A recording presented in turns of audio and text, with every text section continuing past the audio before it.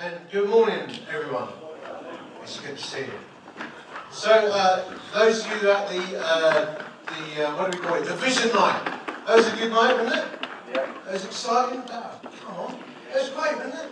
I mean, it's just good. There's a sense of fun and unity and purpose and vision and all that kind of stuff.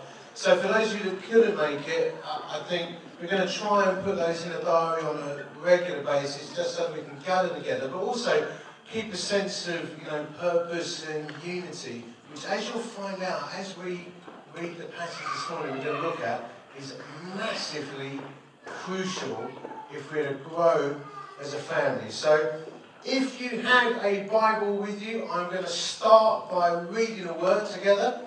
And then if you haven't got a Bible, you can check out your smartphone. Or if there's two of you sitting together and you each have a Bible, why not lend it to the person next to you and stop being so mingy. Okay, there we go.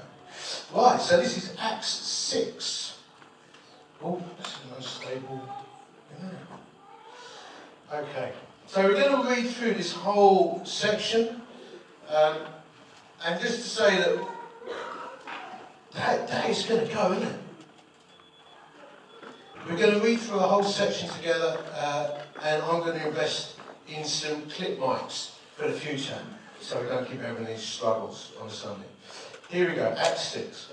In those days, when the number of disciples was increasing, the Hellenistic Jews among them complained against the Hebraic Jews because their widows were being overlooked in the daily distribution of food.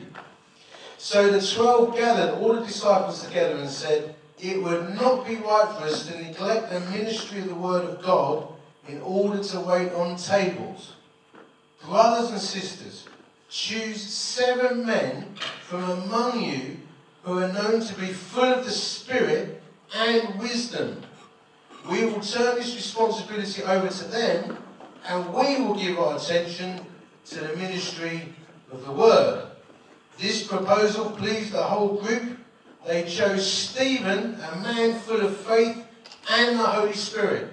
Also Philip, Prochorus, Nicanor, Timon, Parmenas, and Nicholas from Antioch, a convert to Judaism. They presented these men to the apostles, who prayed and laid hands on them, so the word of God spread.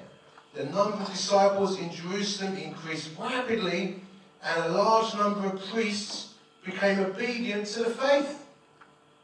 Now Stephen, a man full of God's grace and power, performed great wonders and signs among the people. Opposition arose, however, from members of the synagogue of the freedmen, as it was called. Jews of Cyrene and Alexandria, as well as the provinces of Cilicia and Asia, who began to argue with Stephen. But they could not stand up against the wisdom the Spirit gave him as he spoke. Then they secretly persuaded some men to say, "We have heard Stephen speak blasphemous words against Moses and against God." So they stirred up the people and the elders and the teachers of the law. They seized Stephen and brought him before the Sanhedrin.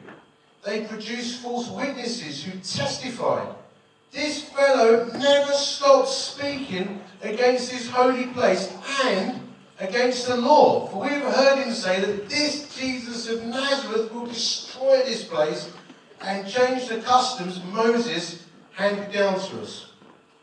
All who were sitting in the Sanhedrin looked intently at Stephen, and they saw that his face was like that of an angel. Let's have a moment of prayer, I think. It's a great thing when we read the word together. The amazing thing is the way that the Holy Spirit can take different verses for different people. As you read the word, something just gets illuminated. And that's how you prepare a sermon. You sit in front of the word and you think, what's the Holy Spirit reading to you? Because there's so much in this. So let's just take a moment to pause, and then we'll see where the Lord takes us this morning.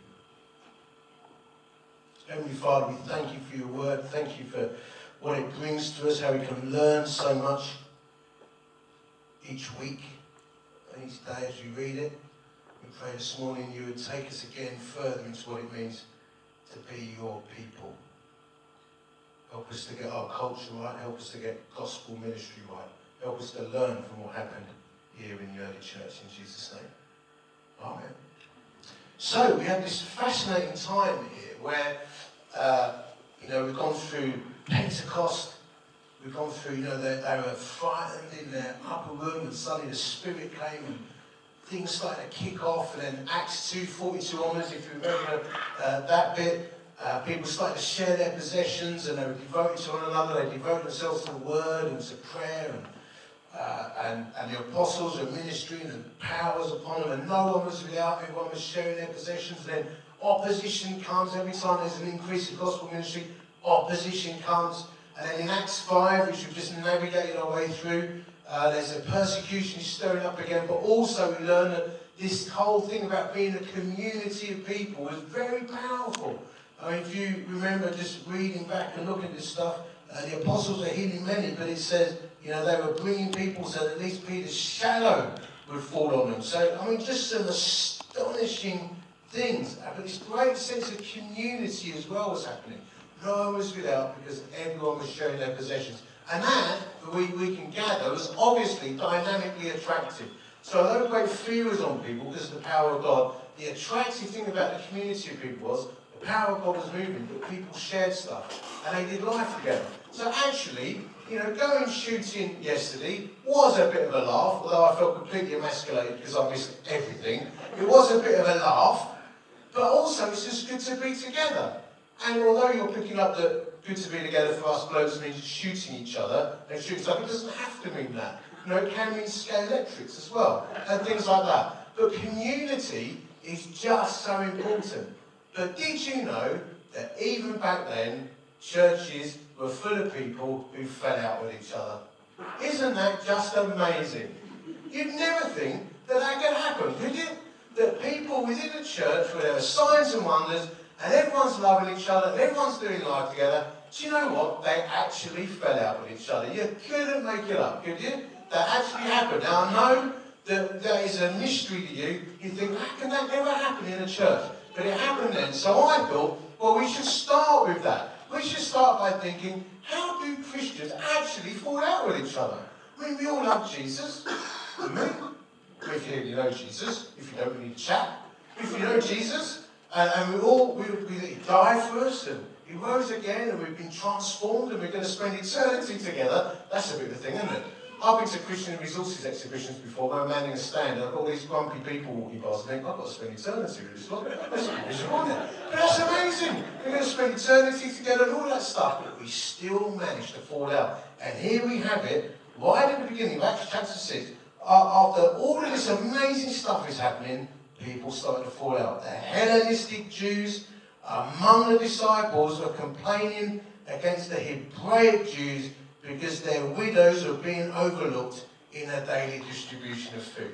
Now, the Hellenistic Jews and the Hebraic Jews were all still Jews, but there were slight differences. The Hebraic Jews were kind of like the traditional kind of, the Jews who originated from Israel. So they would be followers of Jesus, but they would have customs that were still very much ingrained in the kind of the traditional ways of life for them. But then there were the Hellenistic Jews who they were kind of like imbibing a bit of the Greco-Roman culture, and they might have been people who have scattered around. So I'm reading into this now just slightly, but I imagine that the Hebraic Jews were kind of traditional, serious kind of people, and the Greek Hellenistic kind of Jews were sort of like cool.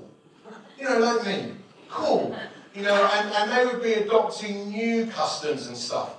And so, again, what you've got to do in Scripture, you get one line, and you've got to try and think, what was happening here? So probably the Hebraic Jews are going around thinking, we'll just give our widows the food because we like them more, because they're proper.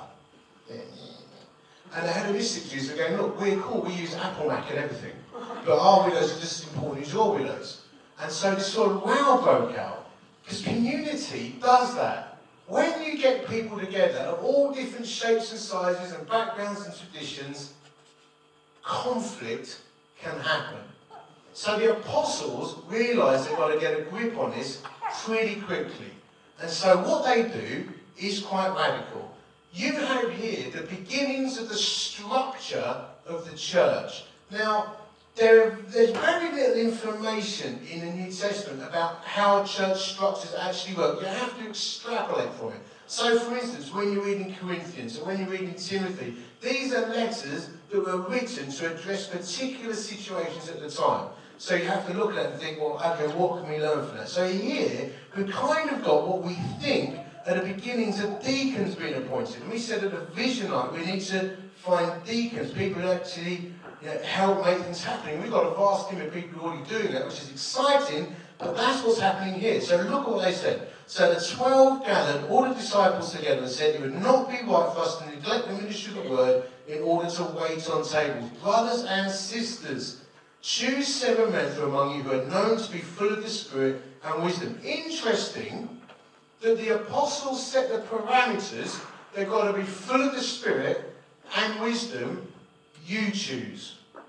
That's quite radical. That frightens the life out of me. You choose. You pick a couple of people, bring them to us, and then we'll lay hands on them and appoint them, and they can crack on with it. Now as a leader, everything in you wants to kind of micromanage something. We'll choose the people we're going to work with. But they said, no, you choose. I wonder what happened if they choose someone who's really grumpy and horrible. What if they still lay hands on them? But we don't know. What we do know is that the people were full of the Spirit too, and they picked out a number of people, choose 7 men from among you, we'll turn this responsibility over to them, and we will give our attention to prayer and ministry of the word. This proposal pleased the whole group.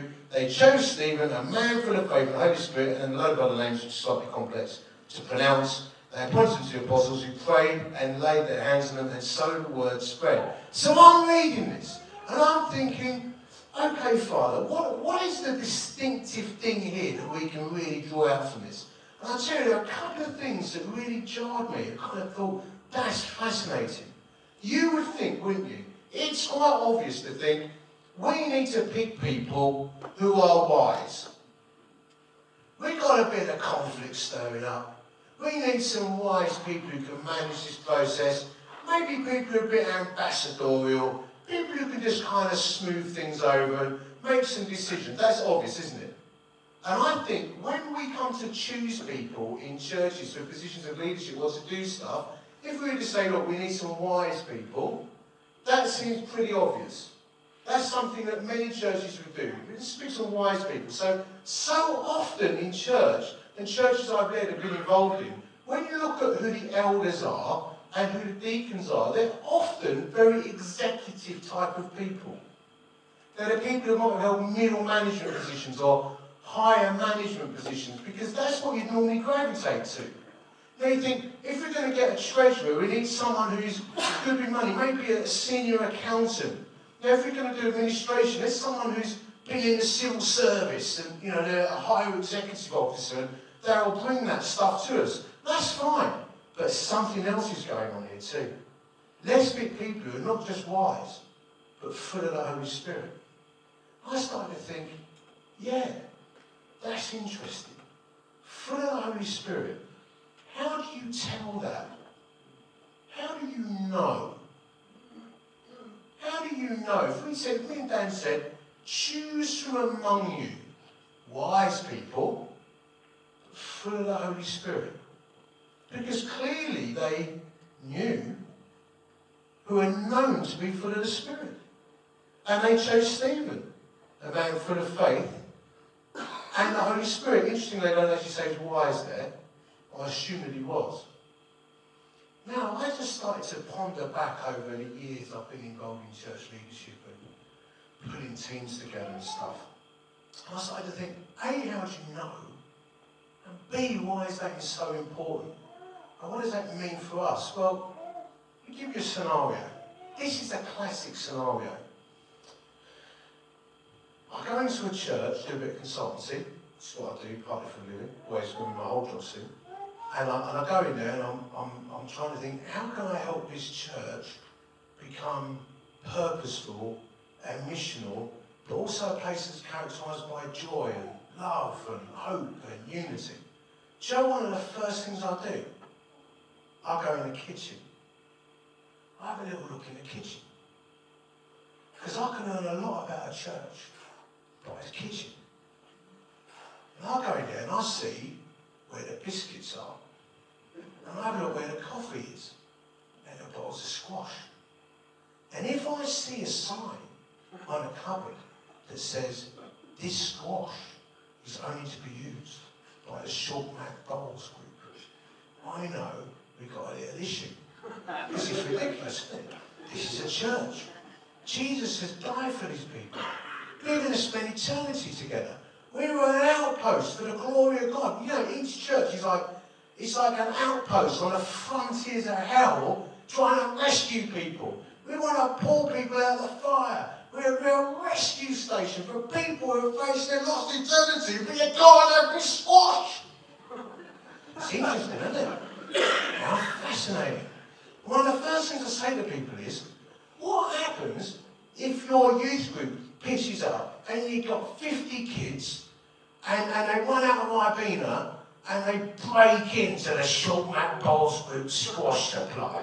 What do you do then? Oh, you can't have that because then there's all the more. I think that's fascinating. And I often say to people, you've got to get rid of those signs on the door. And those signs are cupboards. You know exactly what I mean, don't you? You see the signs on the cupboard. Strict signs. Don't sit on the counters. Don't make a mess. You know, all that kind of stuff. Don't touch my biscuits. They might think I'm majoring on minors, but I'm not. It's fascinating. You know, there's this thing called the broken window syndrome. Like, if you have let's say you have a street, and it's got a bit of graffiti and one broken window. The theory is, if you don't clean up that bit of graffiti and that broken window, you get more broken windows. If you don't clean up those broken windows, then you get a bit more street crime. If you don't deal with the street crime, then you get an arson attack. If you don't deal with the arson attack, you get a murder, you get a mugging.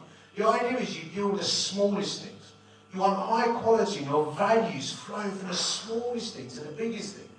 People who are full of the Holy Spirit are characterised, I think, and I believe from the people that I've interacted with, and what I see in Scripture, are characterised by an overflow of grace. How do I know that? Galatians 5. The fruit of the Spirit, love and joy and peace and kindness and goodness, but not on the surface level stuff. Now, I'm not saying you can go around being grumpy in here and saying this. What I mean is, you can have the countenance of a peace-filled, joy-filled person, but actually be a micromanaging, control-freak nightmare who pins everything down. You can have all the appearance of joy on your face, but actually, deep in the heart, not be characterised by those things. And I think you can tell by the way that people flow together, where they've encountered the love of God, because when you are filled with the Holy Spirit, the foundational verse to me is Romans 8:15. By the Holy Spirit we cry, Abba Father, and know that we're children of God. We know we've been adopted into the family of God. And that is the foundation of all security. If you want to know why I have a charismatic position theologically, actually it probably flows from Romans 8:15. Because when you know you're adopted into the family of God, and God loves you, and you are unconditionally loved, and He has done everything for you, you want everyone to drink your squash. You're not bothered. One of the first things we did in the church that I used to lead, because we went there, they had locked cupboards for specific groups. We smashed those locks off. And we appointed someone to say, just make sure the stocks are replenished. Who's going to pay for it? We'll pay for it. We want everyone to come in here to know that they're loved and there's generosity. And we're not all in our little silos. So I think here, what they were doing is thinking, look, the Hellenistic Jews, they're rubbing the Hebraic Jews up the wrong way. We've really got to try and deal with this. You know, there's control here, there's criticism, there's complaint, there's a bit of grumbling, there's a little bit of favouritism, there's people correcting each other. You know, we can't have that. We can't have that. It's amazing though, isn't it, how quickly these things can creep in. Isn't it? Because we're people. We're people. And we have sin, which by its very nature is self-centeredness. But you imagine what a community looks like that when they walk in here, which I think we are moving towards, is characterised, this group of people, by, do you know what? For all our foibles and weirdness, we love each other.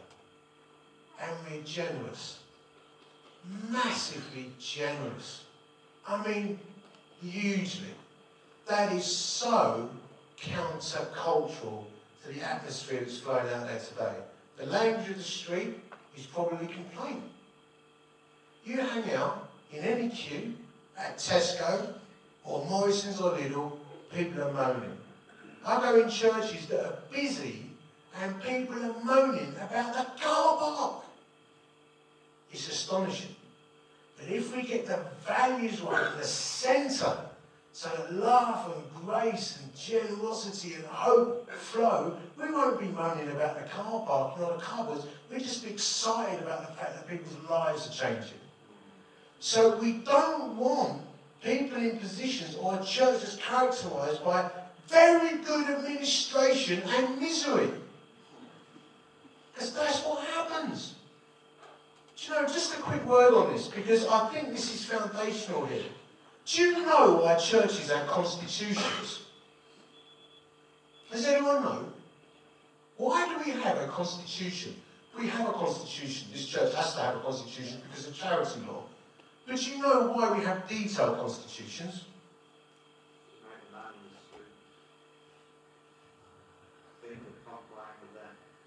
Yeah, it's about, I'd say it's about complying, because we've got the law. But when you have constitutions that are broken down into like Article 6, subsection 4, sub-point 1, we need a quorum of 62% on this issue. Thank you. The reason that we have that is a lack of trust. That's it. It's fear and a lack of trust. I can tell you now that when the core team put our constitution together, we found one that was pretty much ready-made on the Charity Commission website for people such as us, and we're all extremely relieved.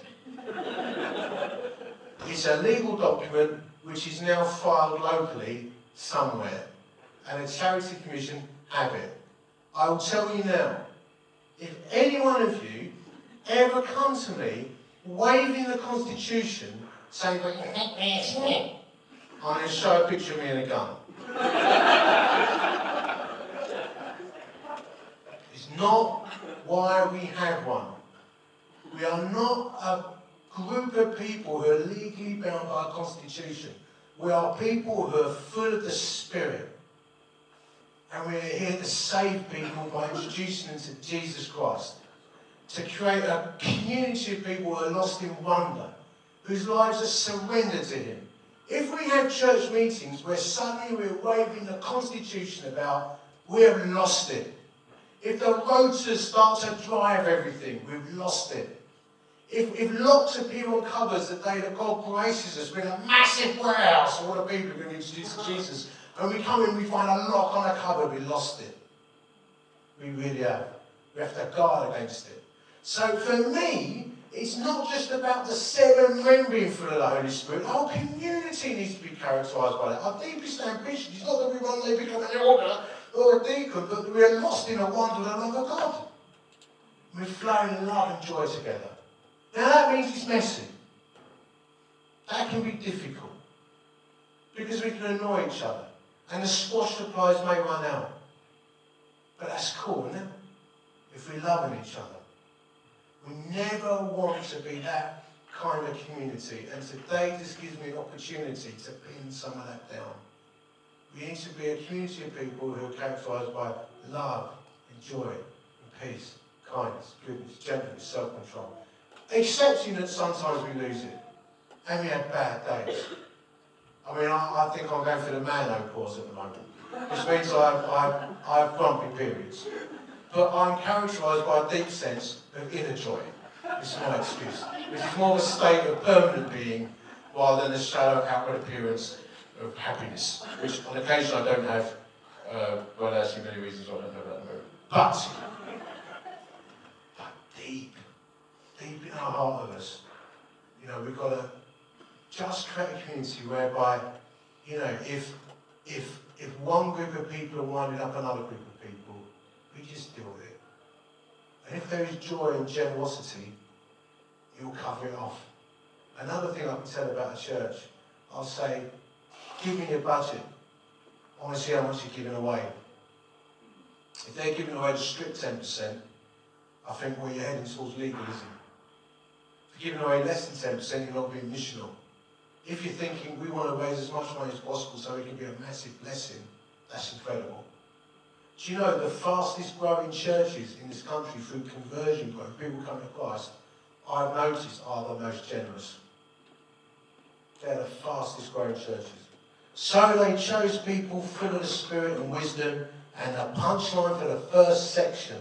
So the word of God spread, and the number of disciples in Jerusalem increased rapidly, and a large number of priests became obedient to the faith. The religious were getting converted, and people's lives were changing. The barriers were coming down. They got the culture right, and the Holy Spirit was pleased. So that little passage in Ephesians 4:20, I think, it says, do not grieve the Holy Spirit. And I think we grieve the Holy Spirit when we don't behave like that. When we're not characterised by those things of love and joy and peace.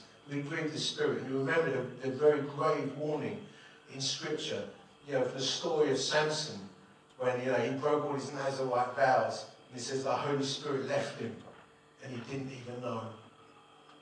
He'd so numbed and blunted the presence of God, he didn't even know that the Spirit had left him. And do you know what? You can be a pumping church. You can have hundreds of people here, and the Holy Spirit could have departed in that anointing, and you didn't even know. Because you just displeased God, and it seems to me the Spirit is very gentle. It just flutters away. You can so numb and blunt it, you just don't know. So it's for all of us to stay vigilant here and make sure we have these characteristics of being full of the Spirit. And as I said, it's not a shallow smile. It's a deep state of being and letting his other values flow out from us. Now, a section from verse 8. Stephen, a man full of God's grace and power, performed great wonders and signs among the people. Now that's interesting too, because you think here, the people who have been appointed into that deacon role, they're not just good at filling out rotas, they're flowing in the power of God. I mean, that's amazing. There's something different happening here. That's how they knew, by the way, that they were full of the Spirit. Because this kingdom things broke out around them, stuff happened. But look at this. Opposition arose from members of the synagogue of the freedmen, Jews of Cyrene and Alexandria, as provinces of Cilicia and Asia. They began to argue with Stephen. But they couldn't stand up against the wisdom of the Spirit. The Spirit gave him as he spoke. Then they secretly persuaded some men to say, we've heard Stephen speak blasphemous words against Moses and against God. And they stirred up the people and they seized him. Now, a very brief word on this. Wherever the gospel is proclaimed, wherever a church determines to preach the truth, there will be opposition. But it won't come from expected places. It will come from those closest. The enemy will try and use people from within, and he'll try and use people who are very close to bring you down. I have to say that in nearly 20 years of full-on evangelistic work, I cannot recount one occasion where someone who's not a follower of Jesus has overtly or subversively opposed me. I can't think of one example, but I could give you loads where it's come from within the church.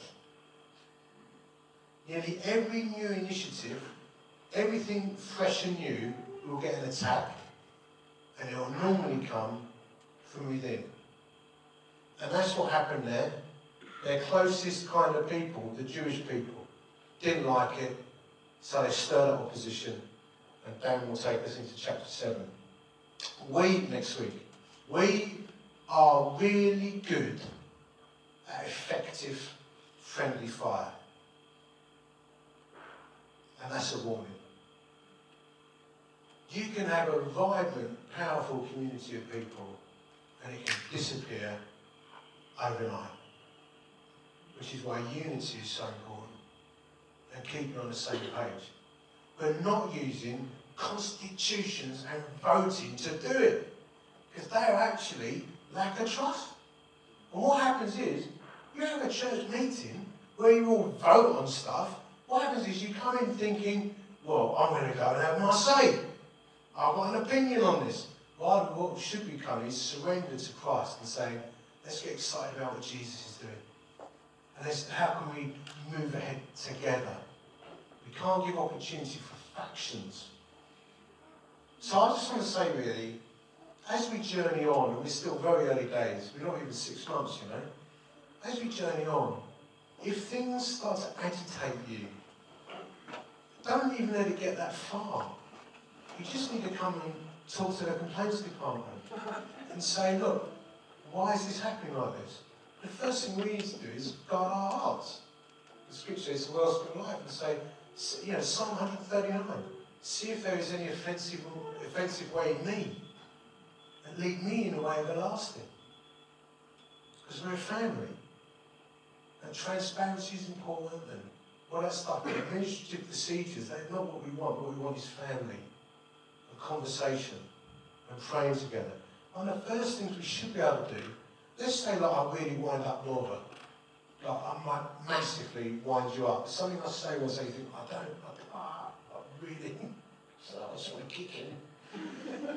What we should be able to do is just sit down together with a cup of tea and we pray together and say, look, let's invite the Spirit in first. It's Matthew 18. You know, or the other verse, when 2 or 3 agree together in my name, there I am in the midst of them. You know, we sit down together. And we just try and work things out. Because if the enemy can, he will undermine us from within. And I want you to remember that I said that. Because it's so important. We've got to avoid friendly fire. So if you're kind of at home drawing up a list of complaints with subsections ready to submit to me and Dan, my word of advice is stop it. Don't do that. Come and see us. We'll have a little chat. And we'll work it through together. Because we've got to be a family. I cannot emphasise it enough.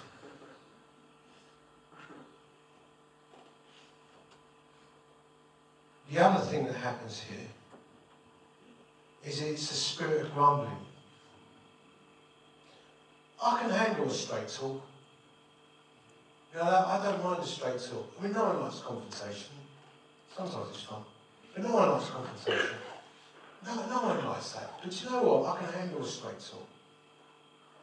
What's so disastrous is this background stuff. The murmurs of complaint. They're grumbling. Gossiping. And what people tend to do is they form triangles. So, I won't pick on you again, Laura. Let's say that me and Simon have got an issue with Dan. Well, I mean, that happens most weeks, doesn't it? So let's use a good example. So we've got an issue with Dan. What happens in churches so often is that me and Simon, they mention that to Laura. Again, just in that voice. And then Laura, she's meeting up with Nick and Denise, and she goes, and so like, the triangles become a square. And then Nick and Denise, they meet up with Andy. They go, and suddenly it's spread around, and then Dan stands up to speak, cracks a joke, and no one laughs, which is what normally happens anyway. And you know, you think, well, he thinks, why is everyone being so funny with me? But the poor bloke, he doesn't stand a chance, does he? What the enemy's doing is fueling it. Now, I know the example here is from external forces, which, you know, can happen. But my most commonly observed strategy that the enemy uses is to go for the heart of relationship. We've just got to be on our guard, really. I've not spotted that. I'm not saying I know something. There's no hidden agenda here. I would just say, that's my style. I would say, I'm hearing a lot of gossip and grumbling. Stop it. I'm not. I have no idea about that at all. I'm just saying in these early days, just be on our guard, eh? Just be a family. Let's pray that the Spirit of God dwells richly amongst us. And when people come in here, they sense the joy. I tell you, isn't it a good feeling to get up on a Sunday morning and look forward to going to church to see people? I know it's an amazing feeling. There were a couple of times lately when I've actually, for a bloke who don't cry that much, I felt a little bit emotional. I don't know why now, don't worry. But I felt, I felt a little bit of eye watering going. I think this is lovely. I dreamed of this, a church where people love each other. It's actually a good thing. I guarantee you the enemy's going to go for it. He'll go for it. Because the enemy won't like what we're doing there. So we have to be on our guard. So, that's today. Some structural stuff. We need to be looking for those people who are full of the Spirit as you grow to do things, because they'll be characterised by the love and the grace and joy, and they want things to flow. We need to guard that we don't go into our silos. We just got to keep that integrity and joy flowing through the life of the church. You can run fantastic outreach services. You can have a fantastic band. You can produce great PR and just be displeasing God. You can be preaching the kingdom week in, week out. You can be communicating the gospel. But what is the point if the community you're building is sub-kingdom? Preaching the kingdom, but behaving sub-kingdom. And I'll close out on this. My observation is that true kingdom communities, although they can pursue excellence and have people full of spirit and wisdom and all that stuff, they can pursue excellence. Do you know what? They always appear to be a little bit messy to me. Just a little bit messy on the edges, because people are just being people and people are a bit mad, aren't they? A little bit weird. Everyone's normal until you get to know that old face, isn't it? And life happens and stuff happens, and you won't be able to micromanage what happens when life breaks up, because people are creative, because God's a creative God. So true kingdom communities might always be a little bit messy. And people might always be living the way you expect them to. You might think, well, Dan and I aren't correcting things the way we should be correcting, because, hey, we're just a group of people who are surrendered to Jesus, and we want to be full of joy. Not with everything pinned down. Do you know what I mean? Just flowing together.